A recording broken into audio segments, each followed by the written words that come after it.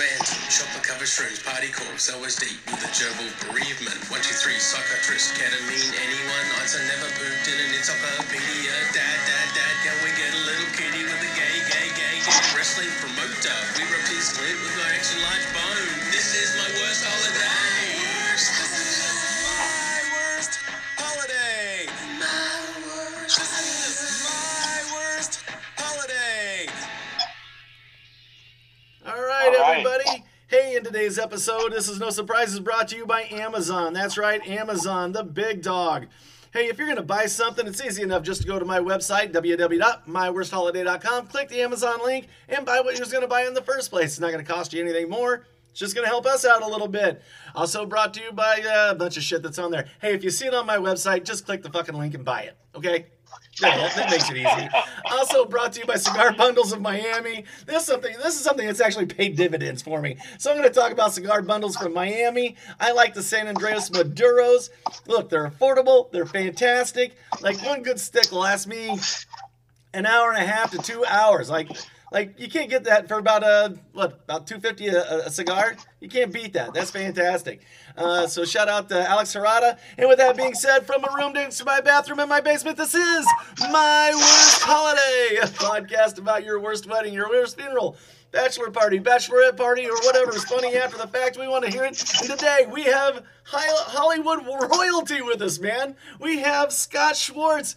He was Flick in The Christmas Story. He was the little masturbates in The Toy. How is it to work with Richard Pryor, man? My God, you just pour it on like freaking maple syrup, don't you? I do. How was it to work with Richard Pryor and Jackie Gleason? Brother, Oh, it was gosh. great. They were fantastic. Oh, Jackie Gleason. The horn goes off, baby. Jackie Gleason, man. I got to tell you, I wish like he would be one of my dream interviews, would be to sit down with Jackie Gleason. Well, I mean, he was older, so he commanded respect. He wanted respect, and he deserved the respect. He did that back in The Honeymooners. Well, yeah, I mean, he was already in show business for good 40 years, when I worked with him. And I was a fan like anybody else. I mean, I knew The Hustler. I knew Smokey and the Bandit. Right. I knew The Honeymooners. And, I mean, our size difference was, tremendous because I was supposed to be a young kid and whatever. Right. But I could do Buford T. Justice as good as he could. So I would do impressions of him to him, and impression is the highest form of flattery. Of course, at 13 years old, that wasn't my thinking. My thinking was more of just having fun with him. Right. And he got a kick out of me, telling him, you could not come from my loins. Yeah. He got a kick out of that. Ain't no way you came from my loins. When I get home, I'm going to smack your mama right in the mouth. You got it pretty damn close, I mean, I used to do you want something? Hush puppies, daddy. We got no time for that crap. Dumb some bitch. Bitch. God. So he got a kick out of it. So his thing for decades is he hated working with kids and animals. Now that they told me, I really didn't pay much attention to it, and I was just me. Mm-hmm. So it made for fun. So it led to many conversations, and I was a fan of old time Hollywood, burlesque, vaudeville. So Right. I mean, the things that I asked him were not typical of a 13-year-old. Right. I wanted to know if he knew George M. Cohan, which is, from Yankee Doodle Dandy and all that. And so, I mean, when he says to me, yeah, we used to hang out in the street corner in Brooklyn, I'm like, oh my God, No shit. Like, fuck. So, it led to a friendship that when we had downtime, we were at the house that you see in the film. Right. And we had a lot of downtime during the big party scene and all that. And one day he's like, hey, kid, you shoot pool? I could barely see over the pool table at that point. And I said, I said, no, Mr. Gleason, I don't really, haven't really done it. He said, oh, come on.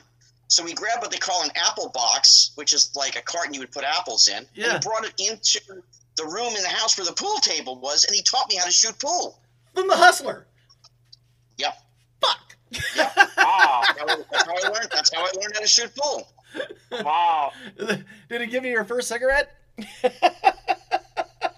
Oh no, but here, this is, you wanted a great story. This is the difference between then and now. Give me just a second. Everybody, we're talking to Scott Schwartz, Hollywood legend. He's been in just a ton of different things. And a friend of mine asked me, he wanted to know if there's actual piranhas in the lake.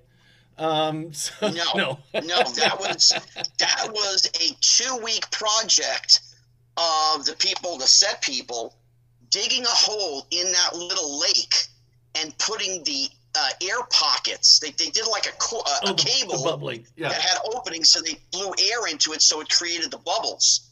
And then they had to figure out how to do the walking on water. Yeah, the walking on water that Richard Pryor did. This is from the movie Toy. We're talking to Scott Schwartz. They put cement pylons into the water and put it on a base so they could put the platform on top of it right under the water line so Richard could run on it. Yeah, could run on it with the little holes in his pants and shit like that. Yeah. But hey, if you've never seen the movie The Toy, your homework for tonight is watch the movie The Toy with Jackie Gleason, Richard Pryor, and Scott Schwartz. Hollywood legend here. So... So you wanted a fun story, which, again, as I was saying, was the difference between then and now. Yeah. Gleason used to get people having come over to him.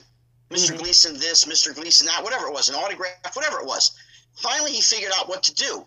He actually called me over and used to sit me on his lap, okay, very innocently. Yeah. But he would sit me there. He used me as a human shield, a human buffer, because if people saw me sitting on his lap, they wouldn't come over to him. He would then sit there, and he would call his assistant Mel. That was the guy's name.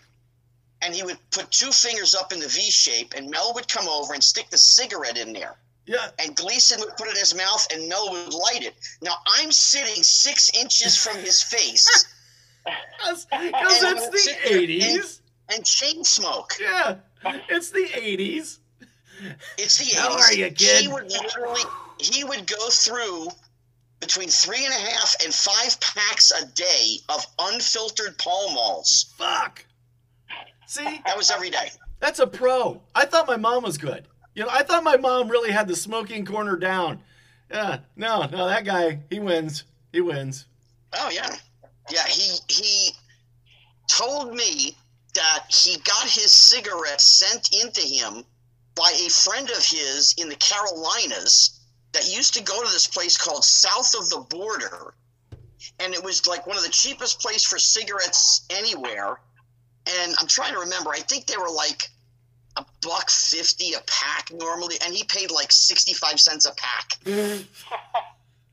So, yeah, Jackie Gleason. Like 10 cartons. He needs the break down to him. Well, I guess when you're smoking them in bulk, and you don't get to hear that very much. Smoking them in bulk. Yeah, he get like a carton at a time. Not a carton, like a case of cartons at a time sent to him. Holy shit! They had him in the property master who has all the props and stuff. They would have it in his truck.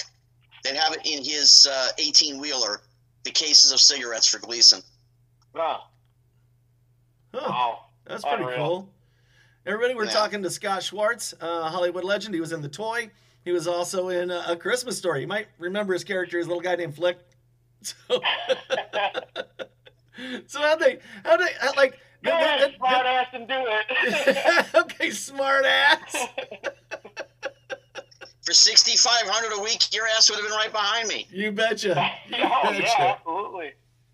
Absolutely. No, obviously that's one of everyone's favorite movies. I mean, that's like that's got to be everyone's like top list. Like if you were to go, like every movie, everything you get to Christmas, you're like, oh yeah, A Christmas Story, of course. I don't get any better than that. You hear the 3 movies that you hear are Christmas Vacation, Elf, Christmas Story. Oh, they had a 4th. You got It's a Wonderful Holiday. It's a Wonderful Life. It's a Wonderful Life, excuse me. That's good, but it's really not a Christmas movie because the whole movie is not Christmas until the end. Yeah. When he's standing there, holding the kid in his arms at the Christmas tree. Other than that, it's not really a Christmas movie. No, it's really not. Yeah. Yeah. Other than, going up, Ralphie going up Santa's to sit on Santa's lap. But outside of that, yeah. That was a fun slide. Yeah. I'm 31 years old. We watched, we do the TBS, we watch Christmas, or TNT, whatever, Christmas Story, all Christmas Eve long, like from morning until night. My aunt must have the leg in their living room for Christmas every year. I have one in my bedroom next to my bed. That's iconic, that's our Christmas. I've got a... Do you guys know Jerry the King of Lawler? Yeah. Oh, yeah. Monstrous Christmas Story fanatic. Oh, really? So his girlfriend tells me that in their home, he's got the big leg lamp in the top window of his house, and it sits there all year long. And on December 1st, he lights it up, turns it on, and January 1st, he turns it off. Is that right? I turn great. mine on every morning when I wake up. I ended up, it's got to be probably a good 5 years ago. I spent the holidays with them. It was kind of a surprise for Jerry. His girlfriend had arranged the whole thing, and I went to Memphis for Christmas. And she told me, it's on 9 televisions, the whole house. Every TV in the house, it's got Christmas Story. I'm like, oh, God. So I got there, and it was like 2 o'clock in the afternoon, and I walked in. And when you walk in, there was a TV to the right, Christmas Story. You go into the living room, straight ahead, there's a Christmas Story. You go into the kitchen area, and to the left is kind of a dining room, living room area, whatever. Yeah. And the big television's got Christmas Story. So I walked in, and I'm like, Jesus Christ, I'm on every television. Where's the food? and Jerry got a kick out of that, so it was a lot of fun. Jerry's awesome. That's awesome. Jerry's awesome. Jerry's a great dude. Jerry's awesome. You're right. He played such a great cad, man. He played such a great heel, Well, but that was his job. I know. He played a great heavy. He learned it early on, and he goes through the late 60s into the middle 70s. Yeah. And, of course, then the whole thing with Andy Kaufman. Yeah. And in that it was kind of like Jerry ends up being the hero because Andy Kaufman is such a great heel. Right. So they kind of reversed the characters. Exactly. But the people were just loving it because Kaufman was such a putz. He was so great beating up women, and then Jerry ends up kicking his butt and the whole thing. And of course, we know the whole story now. Yeah, it was now Jerry's a good guy. set up. I think Jerry. I watched George the documentary on Man in the Moon, and I think Jerry wanted to actually kill Jim Carrey. Like, he literally wanted to hand carry his asshole. No. No? No, not really. Oh, okay. No. Because it looked... That's just kind of part of the gig, Was that part of it? Because they really made it look like Lawler really just wanted to hand carry his ass. Like, because Carrey gets such into a character, and... I mean, the way that Kaufman is portrayed in the film, he's a lovable guy. He's wacky, but he's a lovable guy. Which in talking with Jerry, he said to me, Kaufman was a lovable guy. He loved wrestling. Right. And he figured out this whole thing, the whole 9 yards was an Andy Kaufman, George Shapiro. Right. No, not Kaufman. Kaufman, Carrey, who was playing Kaufman in the movie. Oh, I know. Okay, all right. But they had, remember, he ends up getting cancer and he passed away. So they've got to make him the lovable guy. Right. Even though he's wacky, he has to be the lovable guy. And of course, Jerry's playing the heavy. Mm-hmm. Yeah. I need to watch that movie again. I haven't seen it in years. Oh, Man on the Moon? Yeah. Yeah. I love it because when I see that it's on, I watch it, and then I see Jerry, and I take a picture of it, and I send it to him on a text. They go, "Hey, you're on my television, man. Residual checks are coming." Yeah, Jerry, man, he had a close call. Yeah, he had a heart attack like right there on Monday Night Raw that one time. Yeah. Yeah, that was close. Like, what was the other announcer? He's like, he turned and looked. He goes, "I think we really got something wrong with Jerry here. I think we." Michael Cole. He saw him. Jerry went down. Michael Cole called right away.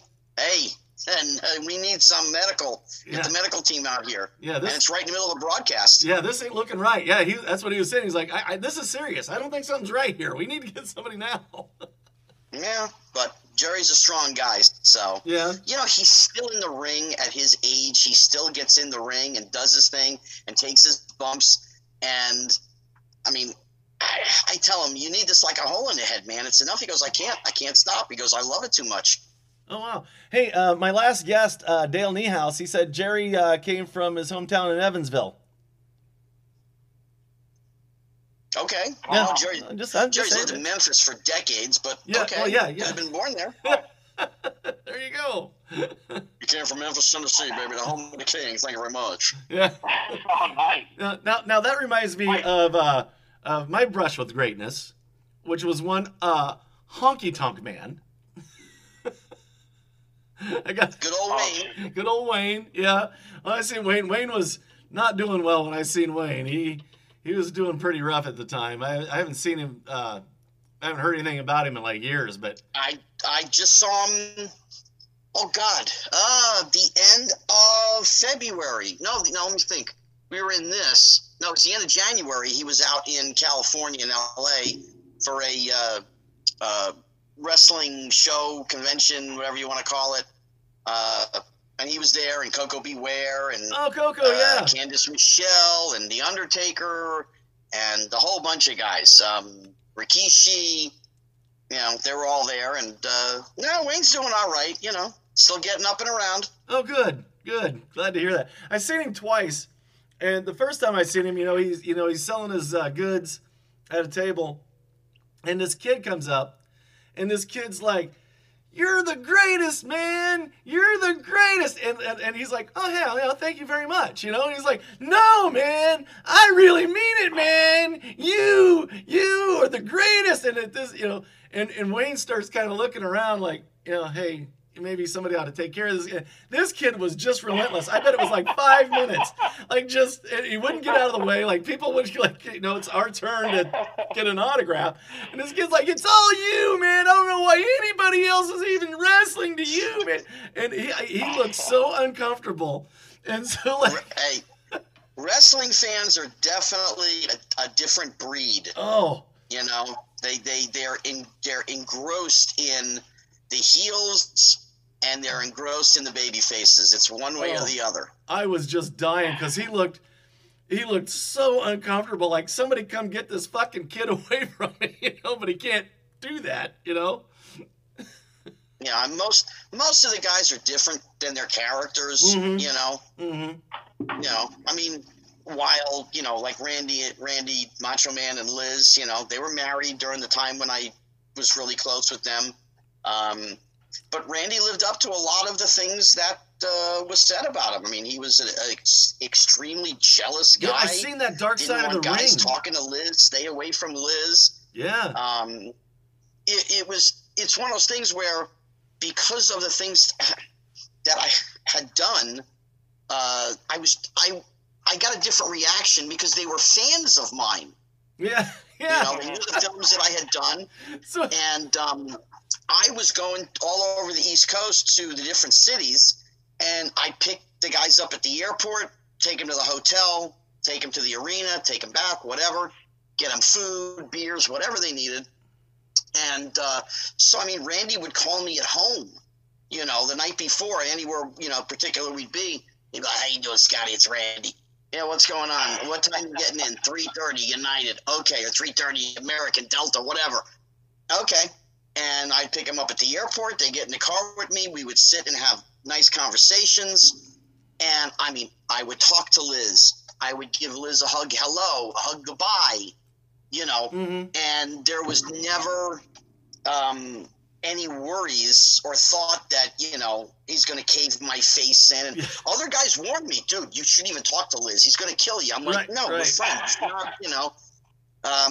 And Lanny Poffo, his brother, right, told me, years later, that there was basically like 3 people that Randy trusted along the journey. And it was him, Vince McMahon, and me. It's the only 3 people he trusted Miss Elizabeth with. Holy shit.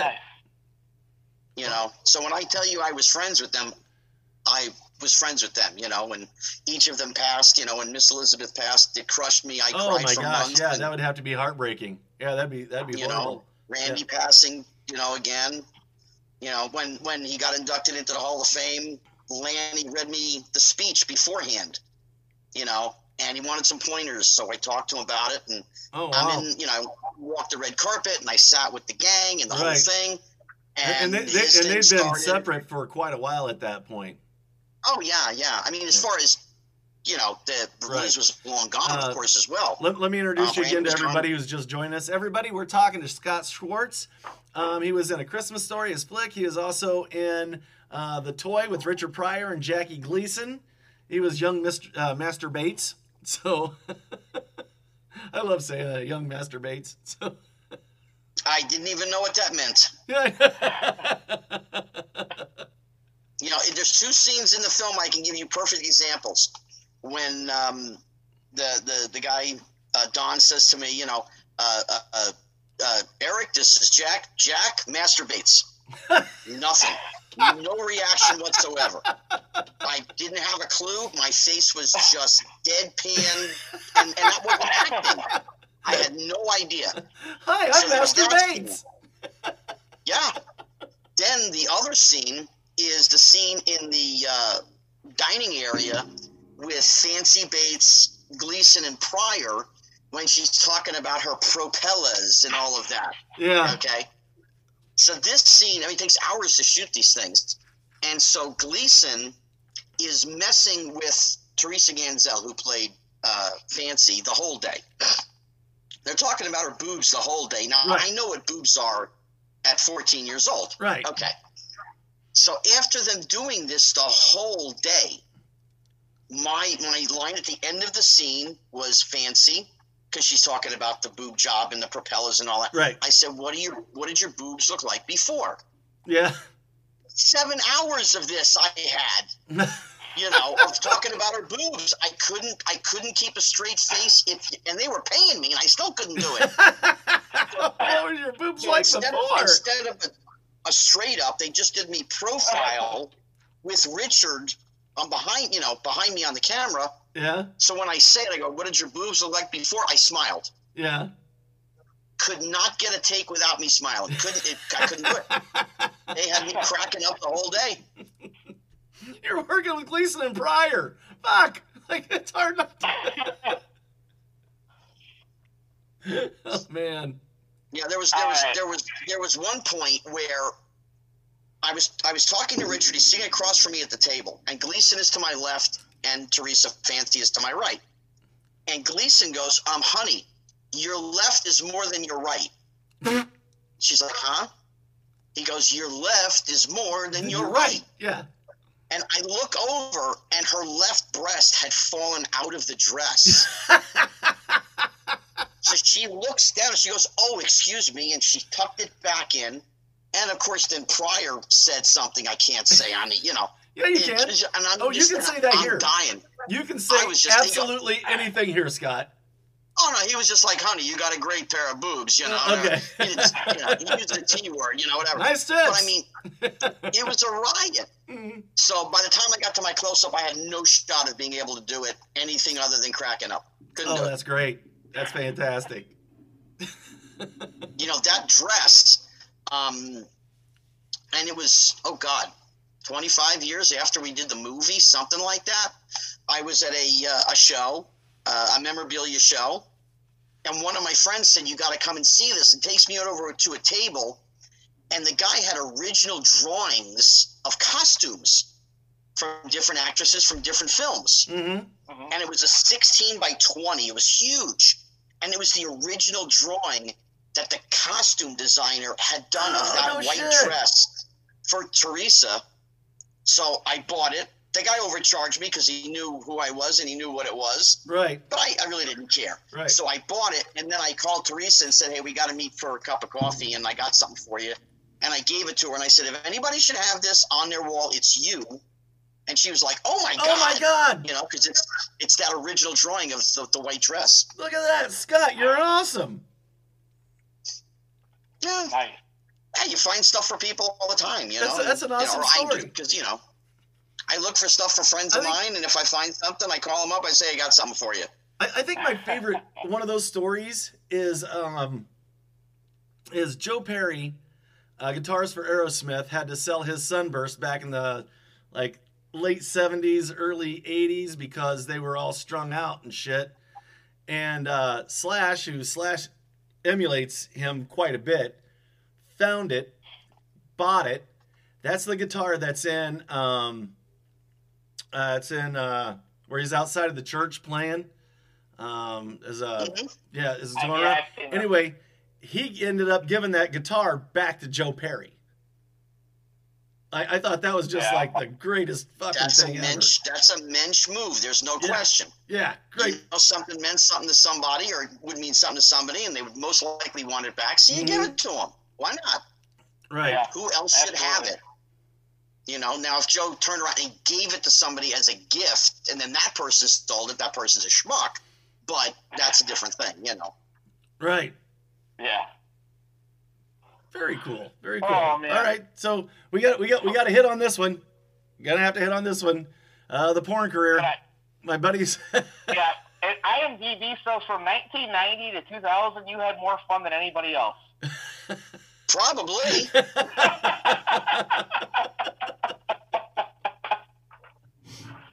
I had a hell of a lot of fun. Can we talk about it? I'm a pervert. I want to hear more.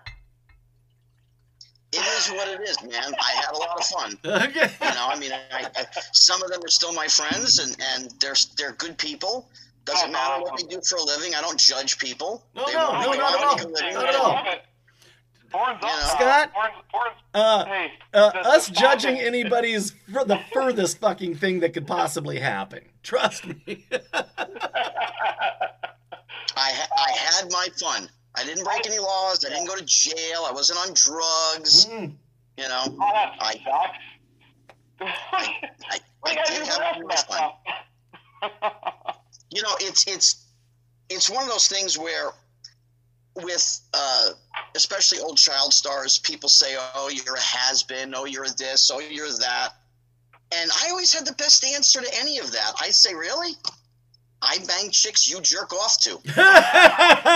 Guys, I'm not kidding. I'm going through these like movies, and I'm like, this dude was in a movie with Jenna Jameson. There's like, I won an award for one of those movies, actually. Oh, really? What's the name of the awards? I don't. AVN. AVN awards, yeah. Yeah, I won Best Actor in a Non-Sexual Performance. It was an acting role. I played an old Jewish movie mogul in Silver Screen Confidential. Okay. That was the name of the film. Oh, okay. All right. You know, it was one of those things where I never planned on doing any of those. Mm-mm. But, you know, Yeah. you need a job. You got to put food on the table and gas in the car, rent, place, roof over your head. And one of the directors, Paul Thomas, who worked a lot with Vivid, Yeah. he called me up and he's like, hey, I want you to do this role. I said, I don't do adult stuff. You know, he's like, no. This is what it is. You're a jester in the King's Court. You'll have a costume and this whole thing. And I did it, and it was fun. And you make a few dollars. Okay, fine. You spend the day hanging out with people that you know. All right, fine. Right. And then just one after the other, people were coming up with these roles for me, and it was hysterical because Yeah. they just let me have fun, you know. Right. Oh God, I did one called Torn with Ginger Lynn. Oh, I okay. actually wasn't I wasn't actually in a scene with her, but there's a scene where an actor comes in the room and I'm supposed to be sleeping next to my wife, Right. who was, if I remember, I think it was Kylie Ireland was the girl's name. And so the actor comes in and he ends up having sex with her, supposed to be next to me in the bed. Okay. And I mean, it's hysterical what we did because, you know, he goes to lift her legs up and instead he lifts up one of her legs and one of my legs. You know? And then I'm face down in the pillow and they start bouncing the bed up and down and I started bouncing up. I'm you know, just bouncing up higher in the bed than they were. I mean, it was stuff like that. The favorite one that I did was called The Wrong Snatch. But it's a play on words. It's a kidnapping picture with Julie Ashton. And I see what they did there. It's a double entendre. Yeah, I played 7 different roles. So first I'm the baggage guy in the airport. Then they've got me in a beard and a turban in the getaway car. And they throw Julie in the car, and I'm going,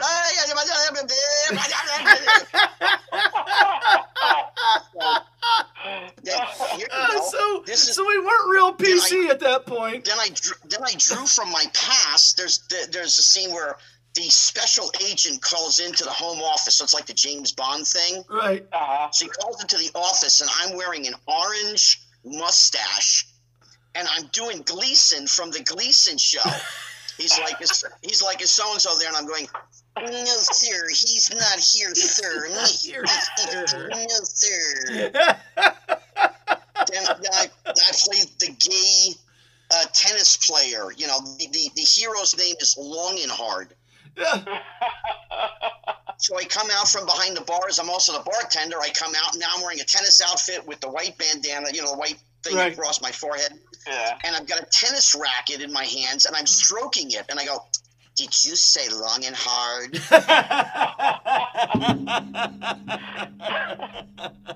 So, I mean, I had fun. Yeah, dude, that's awesome. Like, who wouldn't? Oh, man. Absolutely. Like there's not a human man on this earth, male, or heterosexual, that would not love to have been in that. I even know some great. Brian would love to have been in that movie. I had a blast. Listen, you know, as you said, being a heterosexual male, single, in his 20s. Listen. Yeah. That's a beautiful. Don't throw me to the briar patch, Mr. Bear. Don't throw me to the briar patch. I get to hang out with Marilyn Chambers, Ginger Lynn, Christy Canyon, Erica Boyer, Gina Fine, Selena Steele. Yeah. Marilyn Chambers was the first one that I ever seen. The Ivory Snow girl. Of course. Yeah, she started out in actual commercials. She promoted Ivory Snow, and in the background of a lot of her scenes, you'd see like a box of Ivory Snow, which was kind of a detergent. Love playing with that. I know. You know, afterwards, you know, she was a very, very sweet lady. Her and I talked about movies quite a bit. Oh, she was lovely. She did Rabbit in like '77. Yeah. You know, so she did mainstream stuff, but she did the adult. Yeah. And that's what she was known for. Right. Very, very sweet lady. You know, unfortunately left us way too soon. Yeah. Yeah. She had an HBO show for a while, the After Hours HBO show thing that she did. Mm-hmm. I think it was HBO. Yeah. Was it HBO or Showtime? I think it was HBO, wasn't it? I think so. I think so. I don't remember. I think it was Showtime. I'm pretty sure. Because that's the one they have the AVN Awards on every week to watch on demand. Stobby, Google it. Yeah. They always did, yeah. You're on it, Stobby. Find this out. You know, some of the things most of it I remember, unless it's just something inconsequential. That to me was inconsequential. It was more, I was friends with, you know, a lot of the people in the industry. And, sure. And, you know, most of them all treated me with kindness and respect and cool and hang out. Jewel Denial I hung out with. Oh, God. Sabrina Dawn. These are people that, unless you're a fan of adult, you would have no idea who the hell they are. No. But, you know. Yep. They had fun times. Dude, that's like, I mean, I was gone already. I had left the industry the beginning of 2000, you know. Yeah, so he's talking about it. I started out somewhere in like 80. I'm older than you are. I think 82 is when I started. 83 maybe. His mic went out. Yeah, Mark, your mic. What's that? Your mic went out. Can't hear you. You can't hear me? Nope. No. We got nothing. Fuck. See? See what happens? Nothing? All right, what do you want to talk about? Because he's done. He can't say nothing. What the fuck? What else? How can people find you now? Here, I'm doing what Mark does. So apparently, they can. You know, I mean, when this whole part of our life gets over with and this virus stuff, you know, I'll be out there again for shows and appearances. You know, I really don't I'm not an Instagram kind of guy. I don't really do Twitter. I think I have accounts on them, but I don't use them very often. You know, I have a Facebook page. It's not really for fans. There are some fans on there, but you know, it's mostly people I meet along the journey and my friends, family. Hey, Mindy. Hey, Alex. You know. Cool. You know, there are other people. They love their Instagram and they're all that. I'm like, you know, they can't hear me apparently for some reason. Bobby's carrying the While I'm not private, you asked me a question about the adult industry. I'm very open about it. Okay, fine. Yeah. He's fucked anyway. You really can't hear me. You know, it's just something that's for me. It's like people bust my hump because they said, dude, why didn't you get my Facebook message? And I'm like, well, when did you send it? They're like, oh, an hour ago. I said, well, I haven't been home in 2 hours. They're like, you don't have your social media on your phone? I can't believe this is happening. I'm like, no, don't want it on my phone. If you're my friend and you want to talk to me, you pick up the phone. I'm old school, man. I'm going to be 52 here in less than a month. That's not old. I'm 52. You know, I got less than a month to go here. You know, there's other child stars that have, you know, or older child stars that have big social media awareness and followings and all of that. I'm like, good for them. I'm more, you know, that's more for the youth. You know, Justin Bieber and his 100 million followers. God bless him.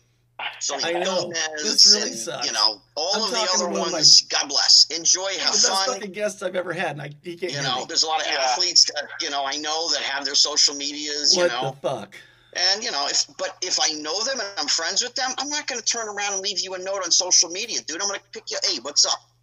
You know, I send him a text message, you know. If I want to talk to Lawler, I pick up the phone and I call him, or Bill Goldberg, or, you know, Lanny Poffo, or, you know, whomever. Or I send him a text, hey, you got 10 minutes to chit-chat? You know. Yeah. Real quick, before we end this, or I try to end it, yeah, it's going to be ridiculous. I'm kind of high right now, by the way. I've been making snacks. Oh, yeah, snacks everywhere in my kitchen. Anyway, how did you get involved in the wrestling world?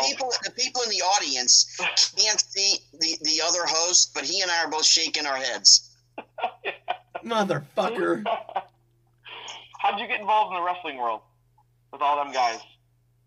Great story. There was a movie, it's older than you are. It was called The Money Pit with Tom Hanks and Shelley Long. I know it real well. Great movie. Great fucking movie. I wish my guests could hear me. I was auditioning to play one of their kids, and Big John Studd was auditioning to play one of the movers.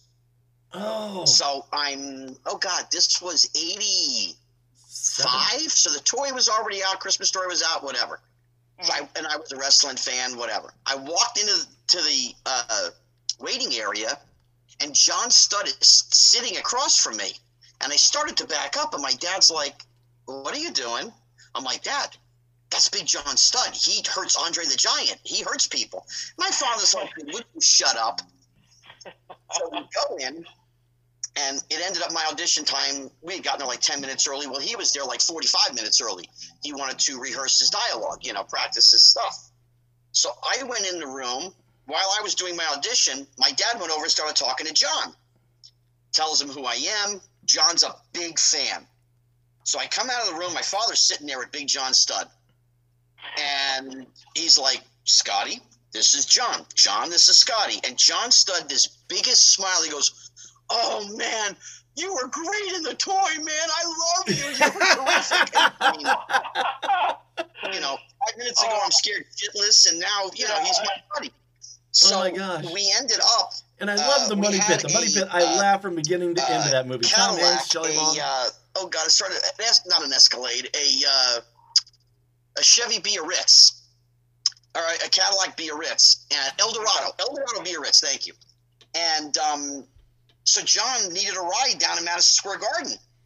So we actually gave him a ride. My dad put the seat all the way back and down, and he was so big, his knees were still up in the air. I mean, it was funny. But he gave me his home phone number and says, if you want to come to one of the, you know, matches, just call me in a couple days before. I'll make sure we're all taken care of. I'll bring you back. You can meet the guys. Okay, great. So the first one I went to was the Saturday night main event on NBC. Oh yeah. And Schwarzenegger was Friday. there. The cast of Kate and Alley was there. A whole bunch of celebrities there. Whatever. Oh wow. And Jesse Ventura's there doing the commentating, and Vince and everybody. Okay. Jesse. So I'm there, and God about a damn half it. an hour in, one of the guys comes over and says, "Hey, come with me. You know, John wants to see you." So he takes me in the back, and I mean, me to Brutus Beefcake, Greg the Hammer Valentine, Randy Savage, Roddy Piper, Hulk Hogan. And I'm not made I'm it going my buddy fucking Scotty nuts. or whatever. It's They like, can't hear me. guys, the toy, man, with Pryor, you know. They were, They're fans of you. they were all fans of mine. Stud is introducing. So, I mean, this leads to what happened. I'm glad. I mean, I'm sorry that the other, WM can't talk, but whatever. So, I'm in the back, and one of the ring guys is standing there with the tag team belts, and they're like, "Oh my God, what did we just do?" Somebody brought the tag team belts in the back instead of leaving them at ringside. It was Greg Valentine, Brutus Beefcake championship match against whoever the hell it was. Okay. And they're like, somebody's got to bring these down to ringside. They were all afraid that somebody would see them, and they didn't want to get in trouble or be on television. Oh, yeah. I gotcha. Me, I didn't care. I said, give me the Everybody belts. was talking to Scott take them down. Schwartz from So I the take the Christmas belts down to Story ringside, and and Brutus from is the standing toy there. He's like, Richard what are you Pryor. doing? I'm like, And don't worry about it. Unfortunately, he can't hear Do me. your thing. It's So fine, Scott, whatever. so Stabby's doing an I turn interview. around and I go back. So I'm in the back, Amazing. and then, of course, I talk He's more to fucking Brutus amazing, and he and can't whatever. hear me.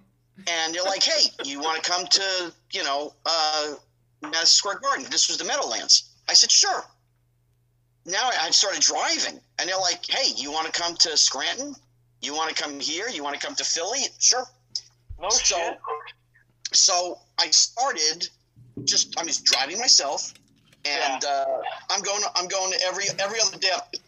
I'm going to matches somewhere, okay? Yeah. Then I started flying. So now I'm getting on planes. I'm leaving school at 2:00. I'm going to Newark Airport. There was an old airline called People's Express. It was kind of the Southwest of its day. Very, very cheap. Express. Okay. I could go from Newark to Dulles, Washington, D.C., $19 each way. Oh, my God. Okay? Oh, my God. I would jump a flight, and there was no such thing back then. There was no 9/11. You didn't have to be there 45 minutes ahead of time. Yeah. You My got there joke 10 minutes is they before the brought a plane is bucket leaving. of water You around make with it, a you get on the ladle. plane. Here's your water. So I get off the plane. Here's your I'd water. rent a car, and it would always cost me $10 extra because I was under 25. Uh-huh. And the guys would always say, "Hey, we'll throw in the $10. You just pick us up and take care of us." Okay. So I would do that. Go to the hotels with them. Either get a room of my own at the Ramada Inn. They had a $40 deal for the company, or I would room with one of the guys because if they could split the room with somebody. Now it was only $20. They could put $20 in their pocket. Yeah. So I would room with Jim Neidhart. I'd room with Piper. Fuck. Piper. Piper. Piper. So He's going, Roddy Piper I know. Road. so I do this. I do this for a couple of months. So I'm at Madison Square Garden, and this was a building. It was a union building, so I couldn't fiddle with the ring. All literally I would do is I would stand in the hallway where you always saw Hulk Hogan, clapping his hands and all that crap. And the guys would come out and give me $20, and I would go upstairs, get them 2 beers and 2 hot dogs, and come back. And I would just give them their food. So one night, I'm standing in the hallway, and I hear Vince McMahon just screaming and yelling. He is cursing everybody out. These flowers, you forgot my MF flowers, my MF flowers. And I just keep hearing this. Now, I had not met him at this point. Uh-huh. He comes out of the door, and he's yelling about flowers. And I go, you need flowers? I'll get you flowers. And I tore down the hallway. Catty corner to the garden was a florist. So I run across the street, threw the guy $40, give me flowers, $50, here, give me flowers. And he's just putting flowers in my arms. Talking to a great guy. Thank you. I run back, get in the freight elevator, come back, come down the hallway, and hand him to Vince. He hands him to Hulk Hogan. This was the Hulk Hogan making a pass at Miss Elizabeth. Oh, yeah. And then Randy Savage was going to come in, and the flowers would go everywhere. It's the gimmick. Okay. Yeah. So I hand it. He hands off to Hogan. 10 seconds later, Hogan goes through the curtain, and here we go. Vince looks at me and he says, "I have no idea who you are, but you do not leave my building until I talk to you." Okay. It's his building. He rented his building, man. Yeah. I'm Flick. We get the end of the main event. Vince comes out. He looks at me. "Okay, come here. Come here, kid. Let me talk to you." So I go, and we're sitting in a little office with a little desk, just me and him. He goes, "Who are you? How you doing? My name's Scotty Schwartz, blah, blah, blah. I've been doing this stuff with the guys. I'm in the movies, da, da, da. You're the one I've been hearing about. Oh, my God, we love the toy, and I've shown Christmas Story. My kids are young, but I've shown it, blah, blah, blah." Okay, fine. So he says to me, "Listen, you saved my main event. What can I do for you?" And even at 17 years old, I knew better. Somehow in the back of my head, I said, "You know what, Vince? If you could just make sure if I'm going to a building that Pat knows I'm coming, that he knows I'm coming, make sure and have my pass, my staff pass. That's it. Just this way I don't have any problems." He goes, "Great. No problem. That's easy. That's done. What would you like? Would you like Hulk Hogan's boots, Andre the Giant's pants, Roddy Piper's kilt? You can have whatever you want." Yes. Yes. And I said to him, I said, "Vince, listen, there's two ways to look at it. If I would have said to him, "Yeah, I want Roddy Piper's kilt," he would have gone and said, "The next building, Roddy would have handed me a kilt." But that's not what I was there for. I as much as I was a fan, I was now Very becoming smart, a friend very with smart. everybody. So it was just Very like, okay, smart. cool. Yeah. So less than 3 months later, it was a Sunday afternoon. The night before I had worked the Boston Garden, I drove up there. It was like 7 hours from the house my family had in New Jersey. So I worked the Garden event, get done. I drove home all night. Hey, I got home at 6:30 and 7 o'clock in the morning, whatever it was. So I'm asleep, or pretty much asleep. It's like 2 o'clock in the afternoon on a Sunday. Christmas Story, and from the tour day with Richard before Pryor and Jackie WrestleMania Gleason. 2. We're 36. This is WrestleMania 2. Jesus. Wow. Okay? Wow. So the phone rings, and my dad was in the kitchen. He picked up the phone, and I can barely hear him. And he says, "Yeah, Scotty's here. Who's calling?" And he goes, "Okay, one moment." So he comes into my bedroom. I'm laying in bed, and he goes, "Hey, you got a phone call." I'm like, "Dad, dude, man, my head's spinning. I'm still tired. Tell him, I'll call him back." He goes, "No, I think you want to take this call. It's Vince McMahon." Okay. No. Okay. So I get out of bed. I go in the kitchen. I pick up the phone. Hey, Vince, what's going on? "Scotty, how you doing?" "I'm doing good." He's like, "Listen, I need your help." "Okay, what's up?"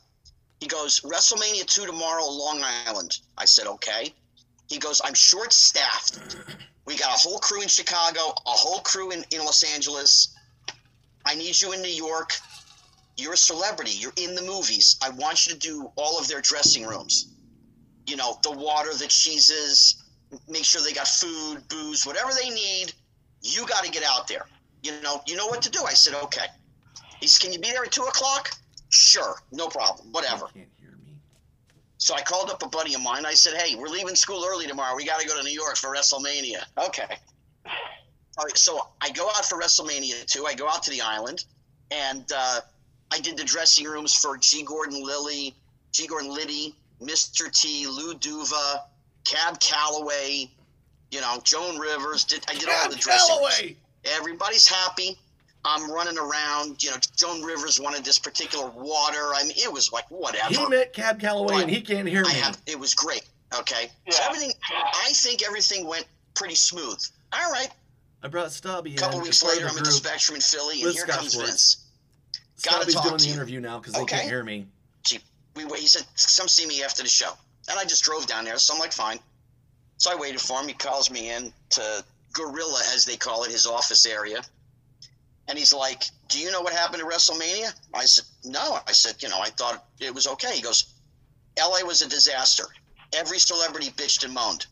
Chicago with the Battle Royal, with the Chicago Bears, celebrities, everybody bitched and moaned. You did New York. Nobody bitched. Nobody moaned. Great job." Really? Now, right then, if I had half a brain, I would have said, "Hey, Vince, I'd really like a job." I could have asked him right there, and he would have He would have put me on the payroll inside of 5 minutes. What did I do? Great, Vince. You're welcome. I'm glad I could help. I'm glad it went well, on my end. Nobody had a problem. And whenever you need me, you just let me know. He goes, you're family. You're one of us. You need something. Anytime, anywhere, any place, you just come find me. Okay. And I had his office number. I had the private line, all this stuff. All right. know, Gene. So then I moved to California, about a year later. But I don't see unfortunately, for some I don't reason, see him for a couple of years. So they were going to be in San Diego for is doing the entire interview. I think it was Monday Night Raw. Nobody can hear me. And this guy's fantastic. No, maybe it wasn't Raw yet. It was just an event they were having. I'm in the main studio. But, it was going to be some kind of a pay-per-view or some kind of nonsense, whatever. So I go down there, and after the WrestleMania thing, Vince had made up jackets for the crew members. There were black satin jackets and silver satin jackets. And he gave me one of the black satin jackets. He only made like 50 of them, whatever. So he gave me the jacket because I was one of the crew. Okay. So I'm wearing my jacket, and I go to the arena like I'm working, The guy's like, can I help you? I said, no, man, look, it says WWF Network. There's no merchandise at this point on this stuff. So he goes, oh, okay, no problem. And I just walked into the arena. And there's Vince talking to a guy. And I waited like 10 minutes. I just stood my ground. I was sitting in another seat waiting, whatever. And Vince got done talking to him, and I walked over, and I said, hey, boss, how you doing? He goes, oh, my God, my friend, how have you been? Da-da-da. What are you doing in California? We had this whole 45-minute chat. Two guys came over while we were chatting, and Vince is like, when I'm done, I will get to you. And all he was doing was talking to me. Oh, really? But, I mean, I met Stephanie when she was 12. Yeah. You were 17 then? Something like that, yeah. It was 85, 86. Okay. I probably met her in 86, I mean, since then, I went to many events, not too many over the years until I met Lawler, which was about 5 years ago now, and he kind of dragged me back into it, and it was great because I went, and I normally sit in catering, I've seen enough matches in ringside. I don't need to sit there, I'd sit back in catering too. I mean, it's the weirdest thing to say that from a perspective of most people because, like WrestleMania 9 in Vegas, it was a small arena. They only had like 19,000 seats. They could have sold 50,000 seats, Mm-hmm. And so I'm there, and I'm there with Piper, and it was Piper, Randy. I can't talk to him It could have been Bret Hart. And I'm standing with the three of them. Jesus Christ. And Vince walks over. And he's like, hey, my buddy, how you doing? I said, I'm doing all right. I said, one of the guys, that somebody's, going to get me a seat for this thing. He goes, not going to happen. No seats. Not going to happen. He goes, come here. And so Vince walks me into the arena, the outside next to ringside. And he looks and he goes, that corner right there, that's your corner. Just sit in that corner. I didn't even have a chair. I was sitting inside the rail on the ground looking up at the ring. No chairs, no seats, forget it, Yeah. This guy's fucking amazing. So anyway, and I'm dead in the you get to water. later, and so I'm at Staples Center, and I'm sitting in the Gee, I'd sure hate to talk Kane to him Ring. about Rowdy Piper. and there's Kane, and there's this one, and Hulk Hogan sitting at the table next to me, and I'm talking to Terry, and we're bullshit a little bit, whatever. And Brock Lesnar comes in, and Jerry introduces me to Brock, and my name is Paul Heyman. And I love the guy. Sure, absolutely loved it. And I am the advocate. And I do the whole spiel. But anyway, so a guy walks into the room, and I'm looking at him. And he looks at me, and he goes, Scotty. And I go, Tony? It was Tony Chimmel. who was a ring announcer for a while, and he worked ring crew before. He worked with me. He did stuff with me back in the 80s. He was still there. Oh. You know? And then the guy, the timekeeper at the bell, Mark Eaton, he was there for 30 years. Tony drags me out. He goes, "You're not going to believe this, Mark. Look at who they let in this joint." And Mark looked at him and was like, "Oh, my God." Then it became a crying fest because you're like seeing your old friends, you know? Yeah. So, It's cocaine. you know, I loved, you know, seeing the gang. And, you know, sometimes when I was going a lot, I brought Miss Elizabeth with me. And, you know, Paige and Becky Lynch would kidnap Miss Elizabeth, my little baby girl. They would take her in their woman's locker room and they'd play with the dog for half an hour. You know? Again, everybody, this is Scott Schwartz. But, you know, from most the of Toy, the and people from the there Christmas I Story, he get played along Flick. with, and you know, of course, there's a couple. So like come on, smart ass. You know, but Vince, Stephanie, Hunter, you know, they've been nothing. Unfortunately, they cannot hear me. Oh, I met Mark way back. You know, I was gone. Oh, he's putting up his number one finger over there. I have to stop. Everybody, we're talking to Scott Schwartz. He is from the movie The Toy. He's also from A Christmas Story. Right. And he is fantastic. Yeah, there's a pen taper there. Okay, well, just a second. You want us to pause? Just a second. Anyway, his stories so far have been mind-blowing. They cannot hear me. Unfortunately, one of the greatest guests I've ever had can't hear me. 2020, we can use more than one device at the same time. Por teléfono. There we go. Hey. Well, what I was doing, I was just doing an introduction again for Scott, for everybody else that was joining us on Facebook Live, and that's what I was trying to do. Because my mind's fucking exploding when he's talking about Roddy Piper, and I can't fucking say anything. So we'll have to a part two.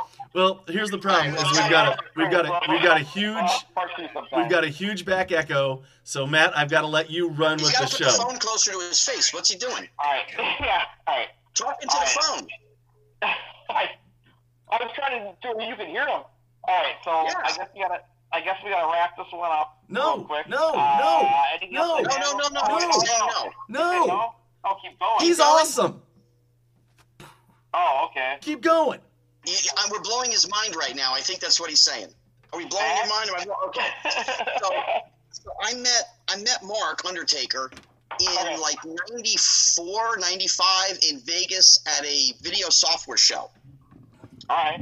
But next to him was Kevin one of the Nash greatest and guests Shawn I've ever had Michaels. can't hear me. And I had met Nash before. Matt is so he Facebook kind of introduced me, whatever. Messenger and live with him, he was just I'm going to mega continue cool, to let him do always the been interview mega cool because the guy's fucking phenomenal. You know, I've seen him several times over the years and just love the guy. But he wants Piper stories. That's what he wants to hear, Piper stories. Okay. So we're in Bethesda, Maryland at the Ramada Inn. And it was the dirtiest, most horrible Ramada Inn ever. Okay? It was a horror show. There's a good one. So I go in my room, and this particular night, I had my own room. And there's roaches on the floor. That's how bad it was. Mm-hmm.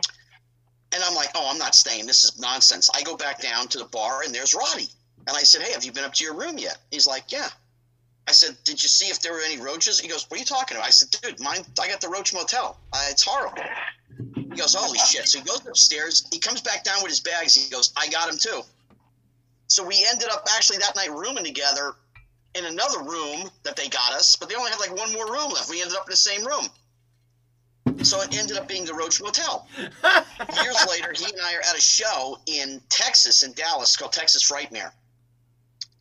And I went over and I started BSing with him, and we're laughing and joking, whatever. And a guy comes up wearing, from the movie, Motel Hell.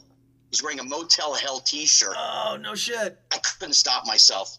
I said, Roddy, I think we stayed at that shithole in Bethesda, Maryland. Well, he goes, the Roach Motel, the Roach Motel. And we were just losing it. Roddy and I spoke probably every 4 to 6 weeks. He would call me, I would call him. He came out to California. He was doing the Love Boat Valentine's Day show. And he calls me up and he's like, hey, what are you doing? I'm like, nothing. He's like, come down to Long Beach, Long Branch, whatever the hell it was. Long Beach, I think. Come down to the boat. All right. So I went down to the boat, the set, whatever. I still have my script from that episode that he walked over to Gavin McLeod, Captain Stubing, and got him to sign it for me, and then Roddy signed it for me, and I still have it. You know, I'll take a picture of it and I'll text it to you. He's laughing, you know. No, Roddy was, oh God. Okay, so this is totally going to blow his mind. Actually, you know what? You hang on 15 seconds. Don't go anywhere, because this is for you. I'll stay right here. I'll stay right here. So everybody, we're talking to Scott Schwartz, and he's fantastic. And he was in The Christmas Story. He played Flick. He was in The Toy with Richard Pryor and Jackie Gleason. Okay. He was in some porn stuff. This is for you. You ready for this? Yes. Oh. Okay. Now I'm gonna try and put this closer so you can with see the action figure. He's got the King of the Ring with a signed action figure with Roddy Rowdy to my Piper son, still Scotty. in the box. Roddy Piper. Oh. I think I just came. Okay. So this is why it's signed this way. We're doing a what they call a house show, no television, at the Philadelphia Spectrum. Right. And it's supposed to be a Piper's Pit with Jimmy Snuka and Piper. So we had everything set up. Okay, fine. Snuka's flight got delayed, canceled, whatever it was. He called up. He can't make it. Now they got no pit, but they got everything set up. Right. Right. So Piper's there. I'm there in the back, whatever. And he goes, you know what? I got an idea. He goes, Scotty, go out in the crowd. Go find a kid that's your size. Go find another boy, that's just your size. Bring him back here. Okay. So I go out, I find a kid, come back to, the area there, the general food area, whatever, catering. Right. Back then they didn't have catering, but whatever. So Piper goes, okay, this is what we're going to do. I'm going to come out, I'm going to do my spiel. Iron Mike Sharp is going to fill in. Okay. Mike's going to come out. All right. Now, Mike's thing was he wore no shirt. He was the greatest athlete of Canada, whatever.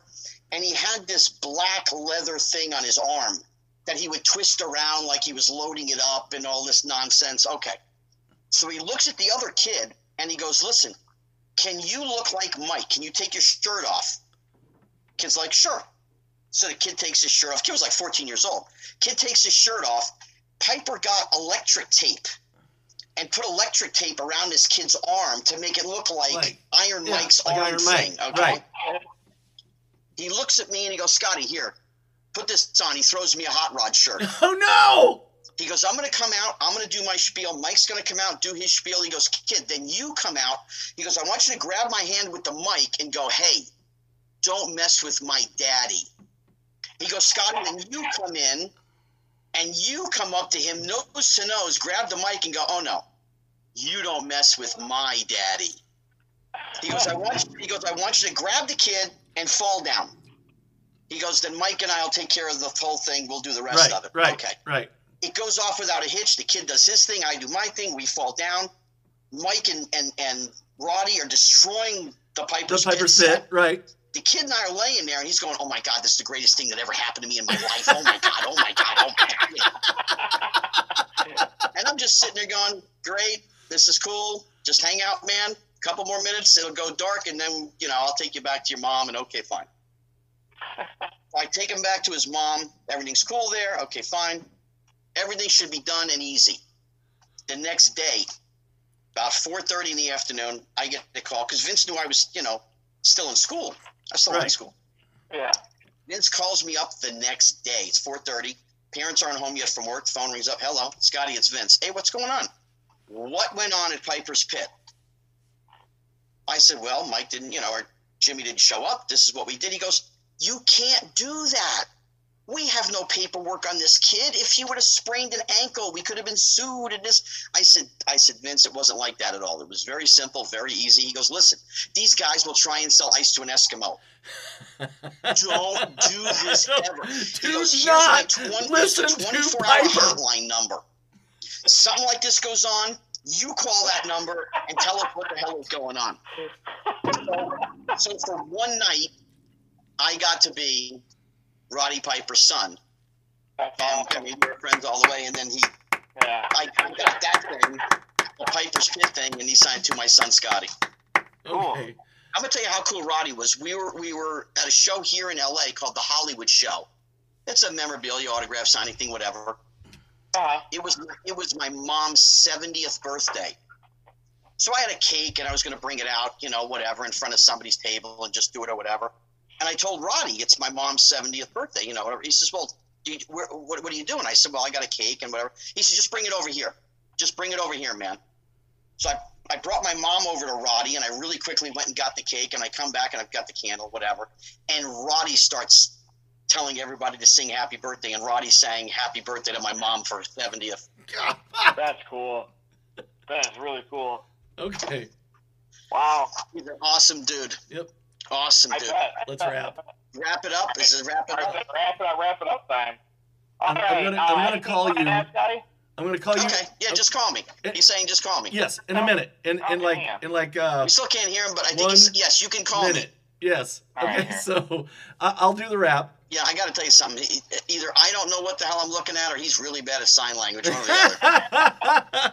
Do you want to say something? Yeah, I do. Okay, I'm going to go ahead and do the wrap-up on it.